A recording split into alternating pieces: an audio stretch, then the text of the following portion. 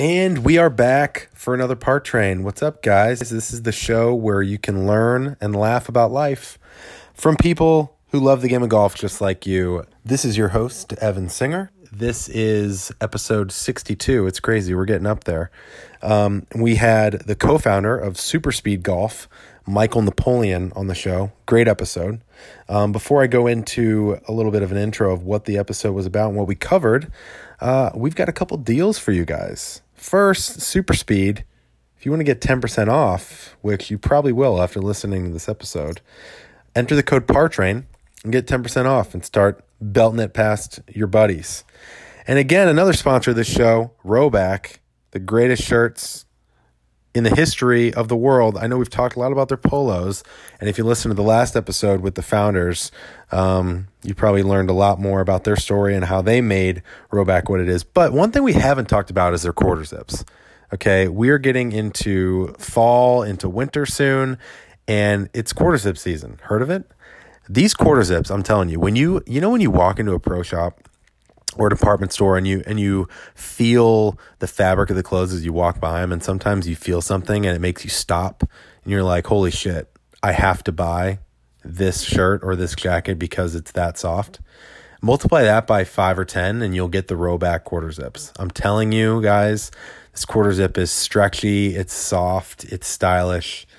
It's by far my favorite quarter zip I've ever owned. Their polos are just as good. So enter the code PARTRAIN, get 20% off, and make your friends jealous from hitting it longer than with SuperSpeed and looking better because of Rowback. Boom. Made them work together. Okay. This episode is actually a great balance, okay? It'll teach you a lot of great lessons. Michael goes into things from just learning how they went from a simple experiment of seeing if they could make this speed system actually a thing to being and working with 500 tour pros globally and being a household brand. I'm sure you guys have heard of it. So that's a crazy story to understand how they made that jump from there to trying to make this system simple. There's been a lot of complex things talked about out there. We try and make it as simple as possible. And then we have some fun too. I mean, if Michael is the king of speed and he's got a need for it, then, we sat him down and we took him through some life hacks and said, hey, how can you make these mundane tasks faster if he's the expert of speed? So we talk about dinner with mom and dad or the in-laws, folding laundry, getting through emails, and he's got some pretty funny answers there. So overall, great episode. Serm, myself, and Strat are all there interviewing Michael. And so we're just going to get right into it. Enjoy it, guys. Hit us up on Twitter or Instagram at the PARTRAIN with any questions, ideas, or just hit us up. We're happy to chat. And we'll see you in a couple weeks. All right. Take care.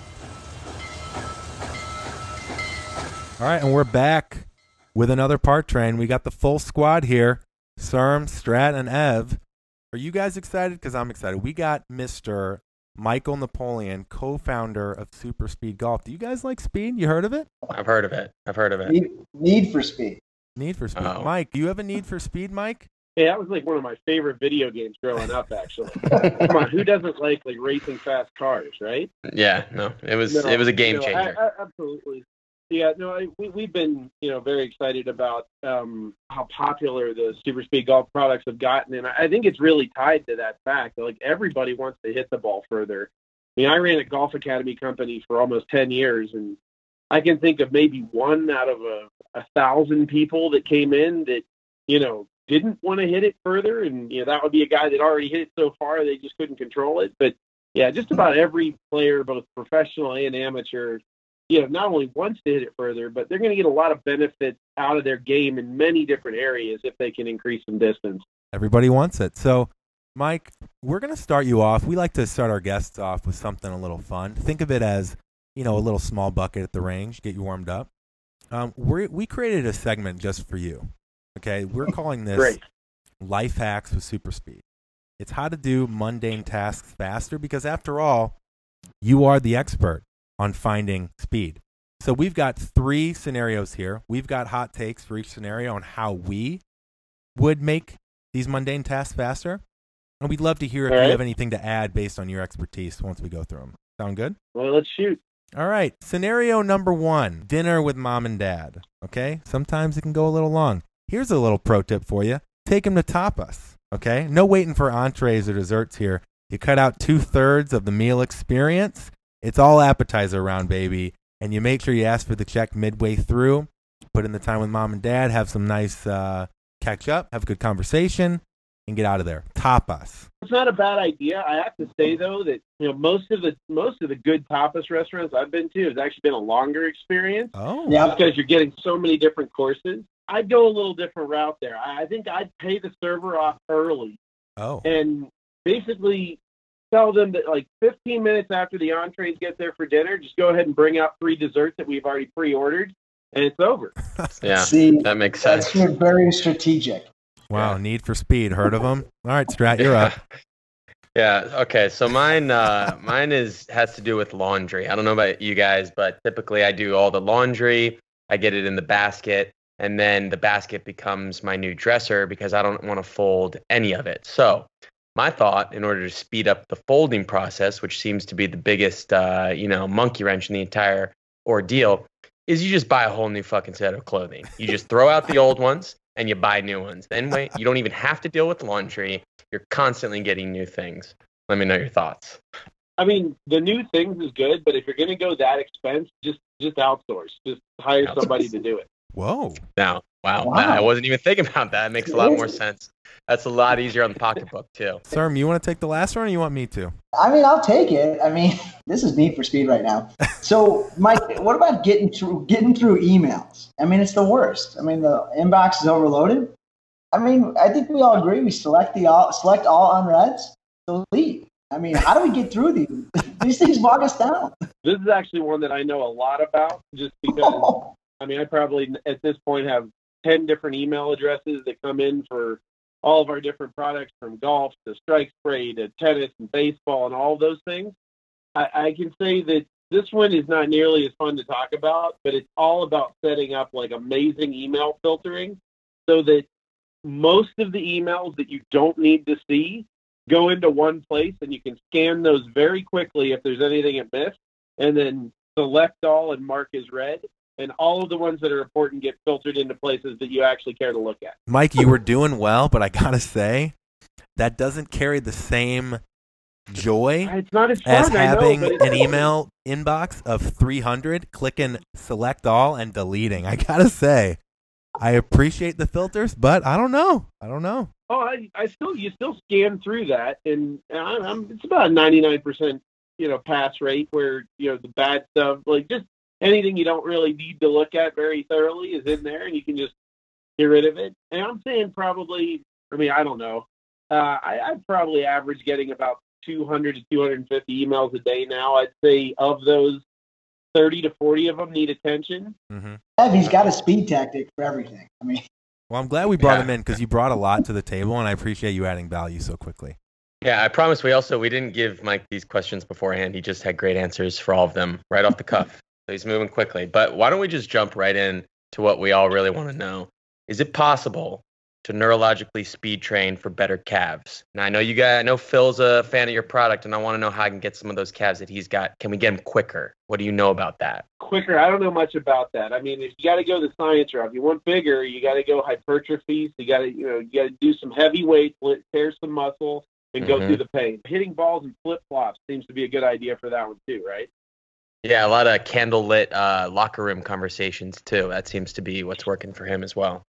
I want to get in a little bit more into the brand too. We want to talk a little bit about how, from a business standpoint. You guys have prototyped this idea when you've owned and operated this business that's headquartered here in Chicago. Now you've gotten to this point where you've got 500 tour pros. You're a very recognizable brand, not just in this country, but around the world.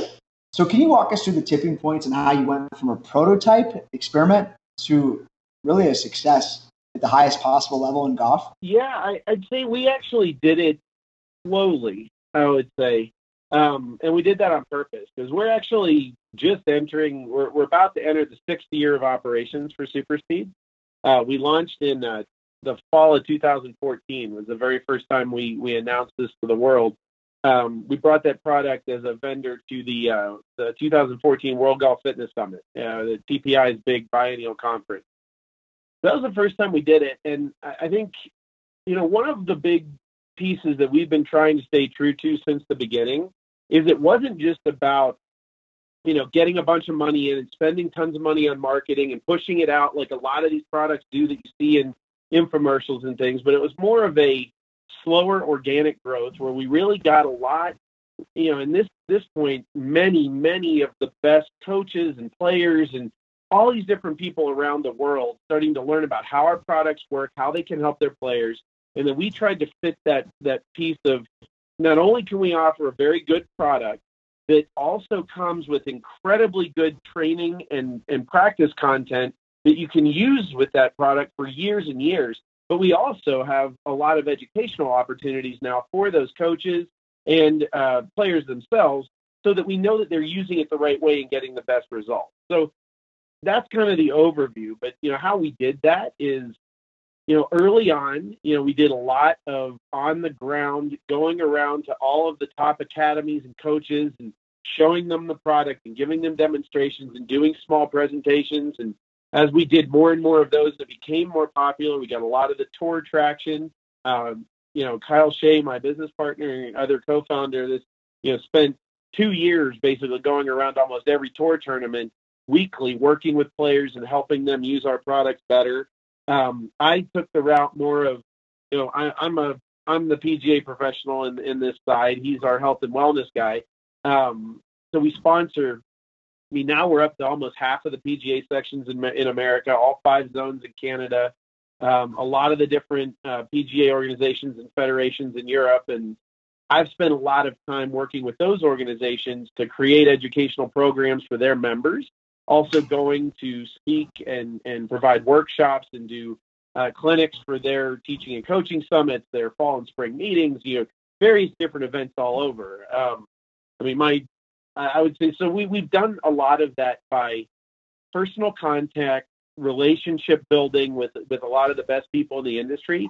And what that's allowed is it's allowed us to build a huge community now of very well-respected players, coaches, and everybody else that really likes and understands our product.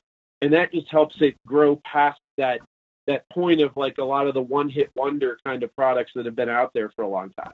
Was part of really the genesis of the idea and the brand was your, I guess we'll say your golf, you going the golf professional route, and then Kyle with this fitness, element, his passion for fitness and, nutrition, all those things.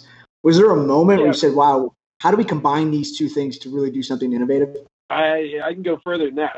So Kyle and I were running a golf academy business in Chicago called Catalyst Golf Performance. A good friend of mine and actually former coach that worked for us at that, Marty Evans, now runs that business for us in Chicago. He owns it now. Okay. But our whole concept there was to have the most comprehensive coaching experience that we could create so that every player that walked through the door, we could handle any goal that they had, we could help them. And in order to do that, we had to have all the best technology, all the analysis equipment. We had to have all the best professionals, golf coaches, equipment fitters, fitness professionals, rehab specialists. We had to have all of that stuff on our team. So having all of that combined and under one roof gave us an incredible think tank to be able to come up with new ideas and new innovative ways to help players get better. So what happened with SuperSpeed, when we came across the concepts of what used to be called overload, underload training, and we've now kind of more, I would say, we've refined the definitions of how these trainings work and what they actually do to the body. But when we found the idea of using lighter weight clubs and slightly heavier weight when swinging them in certain protocols to help people get better, what we found was that in contrast to our current model that we were having at the academy, where every person's program was completely personalized and 100% individualistic to that player and their goals, we found that this was a type of training that any person could pick up, regardless of where they were starting, fitness level-wise, skill level. Just about anybody could pick this product up and go through these training protocols and see really good results in their golf game, especially in swing speed. Right. So we sort of flipped it a 180 almost. We went from being as highly specialized and highly comprehensive as we could possibly be for each player's development to let's find something that works for everybody, that we can create an online platform that can help everyone that picks up this product get better. So that's kind of how it went, actually. It's a little different than what people might think. So golf is notorious for, having no shortage of gizmos and gadgets that are going to improve your game. When I first heard about the SuperSpeed stuff, it was obvious. I probably, like most people, it was on my Golf Spy, and it was the data and the actual, the numbers that spoke to me and made the most sense. Do you think that now that golfers have more access to this kind of information, not just through my Golf Spy, but through a myriad of things with launch monitors and with being able to go to places like Golf Tech and actually seeing the differences, on the screen, so to speak, and then on the course, do you think it's an easier product to sell now than perhaps it would have been maybe 20, 25 years ago? Or do you think because golfers are now smarter and have more of that information, is it more difficult to come up with something that actually works when you're getting into the golf device landscape, I guess? I think you just have to have proof that what you're doing is creating positive results now. I think it was a lot easier 25 years ago to put something out on the market that you didn't really know how it worked. You didn't know if it was really going to help everybody or what segment of the population was going to help. But you had this idea that, having something hanging off the club or a gizmo in some way was going to make someone better. And you could sell a story without having any proof. I think golfers have more access to information now. I think that's a good thing. And I think most people that play golf tend to be extremely, successful people in business, and they're smart people that want to see the evidence of why something they're doing is working. That's the way they buy things in every other aspect of their life. You look at the reports about the different cars that you're going to buy and the performance outputs of what you're going to get on a car, or whatever it might be. You're always looking for that kind of like evidentiary support that what you're going to do is really going to help you. So we found that was something in many ways that was lacking with a lot of the different products that had come out even recently in the golf world, that there wasn't a lot of science behind it. There might be a claim for some science, but really having actual studies like we had, and we were lucky, we had the facilities at Catalyst to be able to test this stuff, and we had clientele going through in pretty large numbers that we could test a lot of these things, before we released it. I mean, we spent a year and a half doing R&D on all of this before we released the product. So that was great, because when we released it, we knew what it was going to do. And then now we've had so many of these different third-party organizations do those same type of tests and coming out with the same results that we did. It just gives a lot of backing to what we're doing, that it's actually something that's verified by scientific data. It's not just, oh, I think this is going to help you. It's like, this is going to help you. This is exactly what it's going to do. This is the progression that you're going to see over the course of 2 years. And, we have that pretty nailed down to a science. I think the other piece, too, though, that's really big on that is that there aren't many other training aid companies that provide a lot of training content for how to use their product. I thought that was kind of wild. And when I started looking and doing some of the market research on what we were up against when we were bringing this product to market, I was like, most of these products that are out there give you like one little 3-minute video on this is how you use the product, and there's nothing beyond that. So like, what do you do with it once you buy it? That was one thing that we wanted to do differently. We wanted to create and continue to create a lot of great training content so that people that have our products. I feel like the actual physical product is extremely simple. It's not the proprietary piece of what we do. It's all the training content that goes along with it that really helps the people get better. I wonder what was the most difficult part in kind of trying to tell your guys' story, because like you said, there is a very extensive training protocol to it. However, the message is pretty clear. When you were going around in those early days, what was the story that you were having to tell, or what was the kind of aha moment that you guys found? I wouldn't say that it was difficult. The only thing that was difficult early on was getting in the door, because there have been so many training aids showing up on the door of these different academies or with these different coaches. And, everybody sent the newest great training aid to Martin Hall and Mike Adams and these guys. And, so being able to actually get the meeting was probably the hardest piece.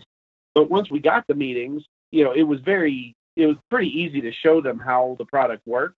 and to show them how fast the results would come. And, you know, again, a lot of those type of people, those high-level coaches, are also very big in evidence-based coaching. So the fact that we had the evidence, and when they ask us if you had any studies about your thing, and I could hand them a document that said, here's exactly what happened with these 60 different people that went through it initially. We've got this study going now.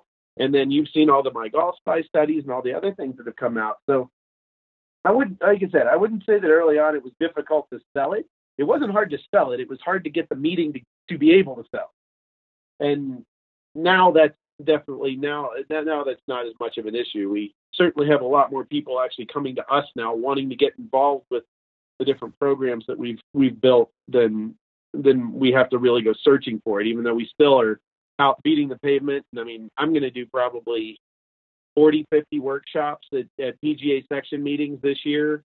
Probably another 10 to 15, day-long workshops with other groups around the world. So, we're out there trying to spread the word as much as we possibly can. And, getting to be involved with great programs like this is another way that people can find out about our products, find out how well they work, and that it's something that really will make them better at the game of golf. I mean, great segue, Mike, because speaking of how they work, you've talked about this on many different podcasts and news articles. So I wanted to try something different. I remember in school, they always say to really make sure you understand something, try and teach it, right? So I wanted to try and summarize how SuperSpeed, after doing my research and I know Serm has done it, Strat and I have a friend that has done it. I know his dad has done it.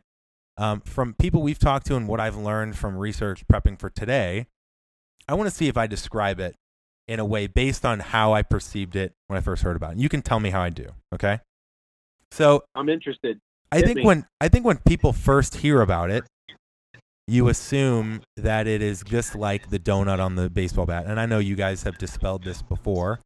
I think you guys proved that baseball players that swung with the donut on the bat or heavier bats and then measured their bat speed, they actually had slower bat speed, 30% drop in bat speed, and then it took them about 4 swings to get back to normal. And I thought that was interesting because they were swinging slower, even though it felt like a lighter bat, it didn't transfer. So I know you guys call it overspeed training. There's 3 weighted shafts, right? And on your website, and you guys talk about it, you talk about how it resets your neurological wiring and trains your brain. And I couldn't quite wrap my head around that. I couldn't figure out how and why that would happen. But then I started to think about it, and I think it's the sequencing of making it really close to what the actual swing speed is of a normal club. But let me see if I get this right. You start with the lighter club that's lighter than your driver, right? You're swinging it fast, you're swinging it hard, you're training yourself to swing it faster. Suddenly, you're able to swing what seems like your normal golf club faster. So your body starts to get used to responding to a faster speed. Then you gradually add weight until it's a little bit heavier. So then you're almost gaining muscle memory through that. And is it the gradual increase and the closeness of weight while using the lighter weights to actually gain speed that then carries over to your actual driver? I'm just trying to understand the neurological wiring and how you can actually train your brain through this versus the example of a heavier baseball bat. Does that make sense? Yeah, absolutely. Yeah, I think you're very close. I think you're hitting on a lot of the pieces there. We just need to get them in the right order. Okay. First thing that's incredibly important to talk about is that motor programs live in your brain. So think of a motor program as a sequence of events. It's like a computer program that runs from start to finish. And when you press play on that motor program, it's going to produce a sequence of motion in your body. Okay? That's a motor program. So the whole idea of like muscle memory is actually not muscle memory. Your muscles don't actually have any type of memory. It's actually your brain has this motor program that runs your muscles. So the way that works, we call it a motor unit. A motor program, when you hit play, it sends an electrical signal down your central nervous system through the nerves in your body out to your muscles. Your muscles have little receptors that receive that electrical signal and then respond to that signal. Does that make sense to start? Yeah. Got that? Okay. So now that response that happens from your muscles can be affected by a number of different things. It can be affected by, muscle activation, certain muscles not being on in the right places of your body. Maybe you were sitting down too long that day. Various different things can cause that reaction to that motor program signal to be different than what your brain thinks it's going to be. All right.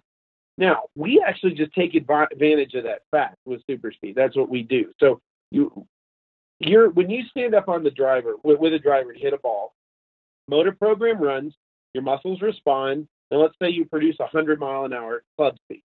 Okay. What also happens in this, though, is those receptors on your muscles send a signal back to your brain that says, okay, good, 100-mile-an-hour golf swing complete. So basically, like, we hit the program, it ran, it responded, and you get a feedback that says it ran at 100 miles an hour, everything's good. All things are considered normal, right? Now, what happens with SuperSpeed, you pick up that green club that's 20% lighter than your driver. All of a sudden, if you were normally swinging at 100 miles an hour, on average, we see people be able to swing that about 118 to 119 miles an hour. Now what happens, your brain sends exactly the same signal, sends that signal down your central nervous system, it hits your muscles respond, but because there's a little bit of reduced resistance, all of a sudden it responds faster, and that feedback that goes back to your brain says, uh-oh, like lights go off, like what's going on here? We're going 118 miles an hour instead of 100 now, all right? Now, what happens in just a handful of swings, just a couple swings doing that, is your brain says, oh, well, it just happened 3 times in a row. I guess we're now at 118 miles an hour. And now when it's sending the signal, it's expecting the response of that much faster response speed from your muscle. So then we move up a club and we go to one that's just slightly heavier. Because if we only do the light club by itself, when you go back to your normal driver, because there's more resistance, you won't have done enough to be able to permanently reset that reaction speed in your brain. And that very first one will slow back down and be like, oh yeah, that was just weird. There was some kind of fluke in those last 3 swings. We're back to 100. But because we go to that club that's 10% lighter than the driver, your body's not going to be able to move quite at that 118 speed, but you usually move around 115 to 116. So again, it's sending that signal back saying, oh, 115, 116. Okay, we're there. And then you get to the red club. But even though that one's a little bit heavier than the driver, because we've already kind of started to do this neurological reset with those 2 light clubs, that player will swing that one usually around 112. So now it's going back 112 to the brain, and we're kind of messing around with this expected reaction speed of the body. And what we found is that with that amount of training, and as you go into the other protocols, you do it longer, we have more reps, and it becomes even more permanency the longer you do this. But when you go back and put the skill elements back in, you can see as much as like a 5-6% jump in speed right away with hitting a ball. And that basically is just a function of your brain sending a signal, your muscles responding, and what the expectation of that response speed is. Got it. Okay. I think that makes sense. And you know what? The whole idea of your brain sending you a signal saying, uh-oh, why are we going 118 miles an hour? Mike, that was triggering for me because you brought me back to the moment that Strat and I played speed golf when they're running with 3 clubs trying to play 18 in under an hour. And I was hoping that they'd be jogging. And when they took off on the first tee and I realized that they were sprinting, my brain did the same exact thing and said, uh-oh, why are they going 118 miles an hour? The only difference was my body didn't respond and equalize with that. And you should have seen my face when we were done with the day. I'll let Strat describe how I looked after that round. Yeah, it was shell shock. He was terrified. I was winded. It was very hilly. Okay. Yeah. So building off of the speed aspect, because like you said, Mike, that most players will experience that jump so quickly after doing just one session or so. I imagine all of a sudden now you're going to run into some issues where with that increased speed, because it is significant, what type of problems are you typically seeing, or not just problems, but aspects that are now having to be dealt with as a player with this added club head speed? Are you seeing guys are blocking stuff out, or are they having to change equipment? Like what are some of the common kind of speed bumps that pop up? Hey, speed bumps, you're welcome. Sure. Oh, we can't talk about it on a 100% of the time standpoint, just because everybody's starting from a bit of a different place when they start doing super speed. A very common thing that we see with amateur golfers when we assess them on 3D and look at how they rotate and how they sequence, many amateur golfers tend to not lead enough with their lower body and not create enough rotation in their body segments by the time they hit the ball. Especially a lot of your players that like fight that kind of sweepy sort of hook or snap hook kind of move. Generally, one of the main issues there mechanically is they're not creating enough rotational velocity in their body to get the club to plane out and really, hit the ball without that kind of sweepy inside-out pass. If you have a player like that and you get them doing super speed right away, 9 times out of 10, they're probably going to hit the first few shots right after they do the training to the right, because we've increased how fast the body's rotating, which tends to also increase, how much they're leaving the face open compared to where they normally work, right? So I would say that depending on where a player is, where they're starting with the training, we always, recommend that it's good to work on, the other skill elements of the game, alongside of this. It's not a one tool fix all for every single thing that you can possibly do in golf. It's just something that will definitely help you become more efficient, swing the club more efficiently, more athletically, create more swing speed, and give you the potential to hit the ball a lot further. For many players, there's not a huge, it doesn't take a lot to get those minor little skill pieces back up to speed. With most of our tour players, we find it's like the fourth ball after they do the training usually gets nutted about 25 yards further than they have, hit it in the last 3 years. And they look down at a launch monitor like they think we just like we're playing with buttons and trick them. But, it is always important to work on the skill aspects of the game as well. That would be the most common thing, though, is that we increase some rotational velocity because of the training. Players tend to leave the face open for our first few shots. What I would say is this, though, as far as a bigger statement, if you're going to start doing speed training, the first 6 weeks that you're doing the training, you should expect there to be things changing about, the way you're hitting the ball, the how fast you're swinging the club, how far the ball's traveling.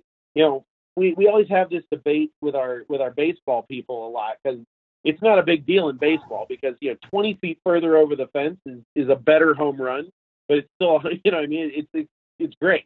10 yards over the green in golf sucks. So like you do have to kind of work on those skill aspects of sort of honing in distances, making sure that you are fit properly for clubs. I mean, I know most of our high level players, like tour players, I mean, they gain 6-7 miles an hour swing speed going through this training in a couple months.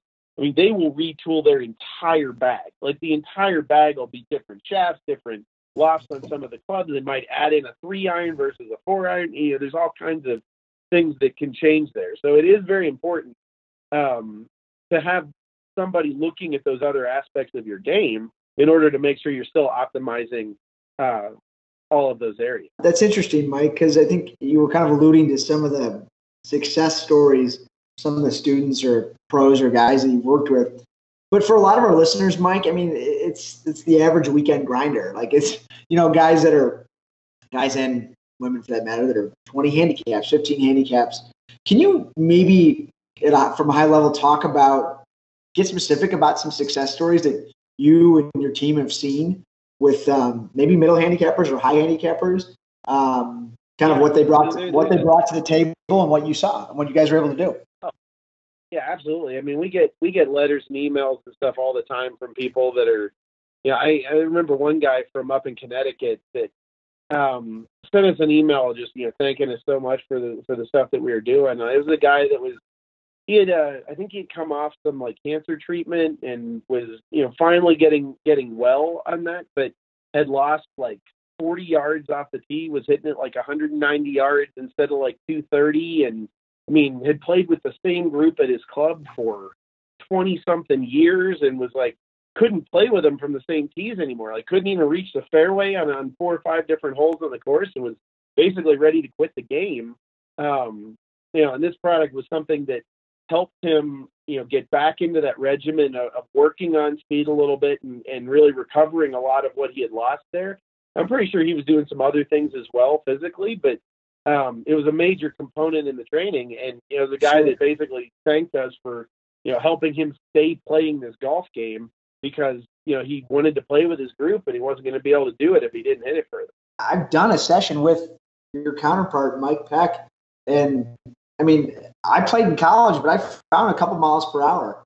I mean, it's really amazing what an hour's work can do with your guys' product. And I don't know, I'm a full believer. It would be like, like the neurological side of training. Like golfers have always worked on the mechanics of their swing, right? We've always worked on the mechanics of our swing. In the past 20 years, it's become way more popular to get fit for clubs to really optimize your ball flight and optimize distance. I think, our friends at TPI have been so huge in the side of bringing a lot of the other physical elements to the sport of, helping people become better athletes and becoming more functionally mobile, and all of that physical aspect has a huge piece in helping helping people hit the ball further. But honestly, like that neurological training side, nobody's ever done it. Like nobody's really ever done this in golf on any kind of broad level. So the reason you see such great results is because it would be like if you never, if you never rode a bike, teaching someone to ride a bike, and they actually have that now they're going from zero to, wherever they get with our training is so much better than having never done it at all. So, starting from zero like that, where people have really never done any of this training before, I just add that kind of fourth component to the overall matrix there of how to improve your golf game, I think is really important. So, Mike, you'd mentioned that, you started out doing really individualized programs. What were kind of some of the differences or realizations that you had where you figured out that you could create a program that worked for everybody, regardless of, kind of the physical constraints that some players may or not have, or the age differences? What were kind of the breakthroughs that helped develop the program as it stands now for everybody that buys a new set of SuperSpeed? Yeah, I mean, again, at our academies, we spent 5 years basically trying to create the most comprehensive intake assessment process that you could possibly come up with, where we looked at everything. We turned over every stone about that player's body, mechanics, equipment, all of it to try to figure out where we patch holes and capitalize on strengths and create an overall program for their game. Where the real kicker was for SuperSpeed is we just found that whether it was a tour player in front of us, whether it was a 30 handicap player that had barely ever played, or a guy in his 80s, we put this stuff in front of them and they saw immediate improvement with it. So that was kind of where it flipped for us. We were doing our studies with them. We were just seeing player after player after player get the same positive results from doing this training, regardless of all those other factors. And we'd assessed all these people, and we knew where they stood in all those different areas, and they were very different. And it's like, wow, like this is something that really applies to a vast majority of everyone that plays this game, versus having to be so detailed about trying to help people, get better in an individualized way. And I'm not saying that's bad. I think that's if you have coaches that are doing that for you, that's phenomenal to have those real comprehensive programs.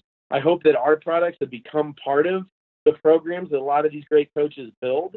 But we just found that it was something that we really needed to go all in on, because we felt like it was something that could help everybody and that we could bring to everybody in a much more prolific way than spending 3 hours assessing each player that came in. Mike, I think we all remember the video with Phil, aka Fig Jam, on the range at a tour event, swinging as fast as he can with your guys' SuperSpeed sticks. It was funny to see him doing that. And I wonder, do you guys see that it's a challenge or a barrier to overcome almost the social acceptance of the training regimen? Meaning, are people embarrassed to go to the range in front of people they don't know to do the speed training? Are they more comfortable to do it at home? Like, what do you see there?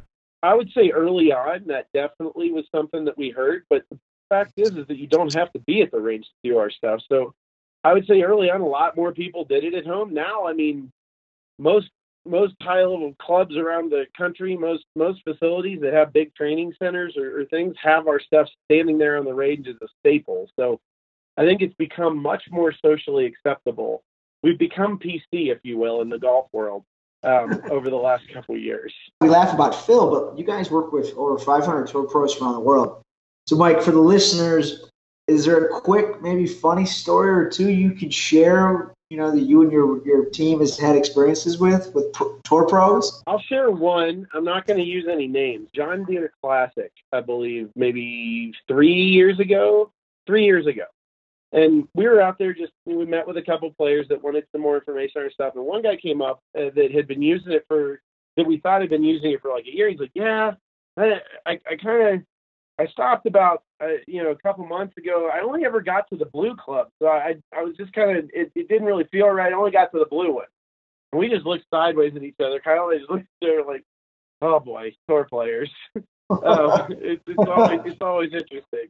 Because I was like, the next person was like, well, did you watch the video about how to do it? He's like, oh, there's a video? I was like, yep, there's the issue. We've now created them like little laminated flip books that have all the protocols written down for them that they can keep in their bag. That's helped a little bit. I mean, most of those guys have great coaches. Their coaches are giving them very detailed programs on exactly how to do this stuff. Again, that would be my plan too. If I had a high level player, I want a lot of really good people around them at those events, making sure that they're optimizing what they can do so they can get the best performance out on the course. When I was doing my first session with Mike Peck, and we had a guy next to us turn to us and said, "You guys are bombing it." What I mean? And I just want Strat and Evan here on the hard train to experience, bombing it, because it's a real phenomenon. Yeah, my dad's been using it, and we went and played it recently, and he's been doing it for, I guess, probably 3 or 4 months. And I, put it 60, 70 yards past him off the tee, and all of a sudden he's, 15, 20 yards behind me, and like the smile on his face was awesome. And of course, I was like, all right, I got to get me some of these fucking sticks because we can't be having this on my watch. Look, we can talk about tour players all day, but you're a 15 handicap group that's playing at the club, and all of a sudden one guy's like 20 yards ahead of him where he was 10 yards behind him before. That guy's way happier than just about anyone else on the planet at that point. Exactly. I mean, speaking of helping, the everyday golfer, Mike, we got one last question for you. And, I might have a member guest tournament this week, so this is a selfish question too. Wow. You're a golf coach and teacher on a broader scale, than just gaining distance. So, you've taught a lot of people. What is one thing that every amateur should do tomorrow to help their game? That's a really good question. I think actually the best thing that amateur golfers could do is learning more about how to practice well. I think trying to change up what you're doing, practicing, and doing it in shorter bursts is actually a much, much better strategy than standing there and beating balls for hours, which is the tendency that we all want to fall into. But, I would challenge everybody the next time you're out of the range, instead of hitting 27 irons in a row, like if you want to use your 7 iron, fine, but pick 8 different targets out in the range of all different distances and try to hit one ball at a time with that 7 iron to all those different targets. That's going to help you learn more about your golf swing, your golf game, and apply more to what you're going to do out on the golf course than hitting 4,000 balls on the range. I did that growing up with one of my coaches. And talk about learning how to knowing where the club head is at all times, right? Yeah, well, you don't learn how to pure a shot by just doing it over and over and over and over again. You learn how to hit pure shots out on the golf course by knowing what it feels like to hit a big hook, to hit a big fade, to hit a low shot, a high shot, to hit it shorter distances, to be able to, we used to call it learning the spectrum. So learning the whole spectrum of feels that cause all of these different things to happen with the ball and how the ball flies. And again, I think the common misconception there is that it's better to just stand there and try to groove that over and over again. And if you do it enough times, you're going to be able to repeat it at any time. And it's just not true.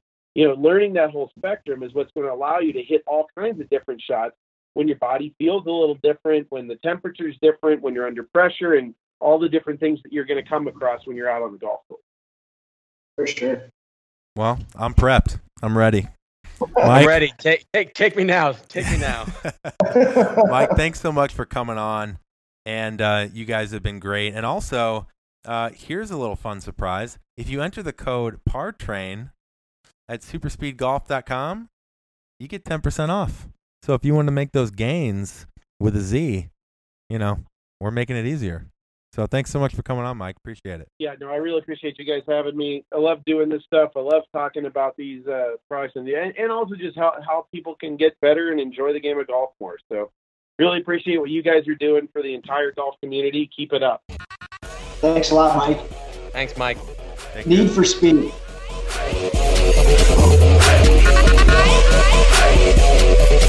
I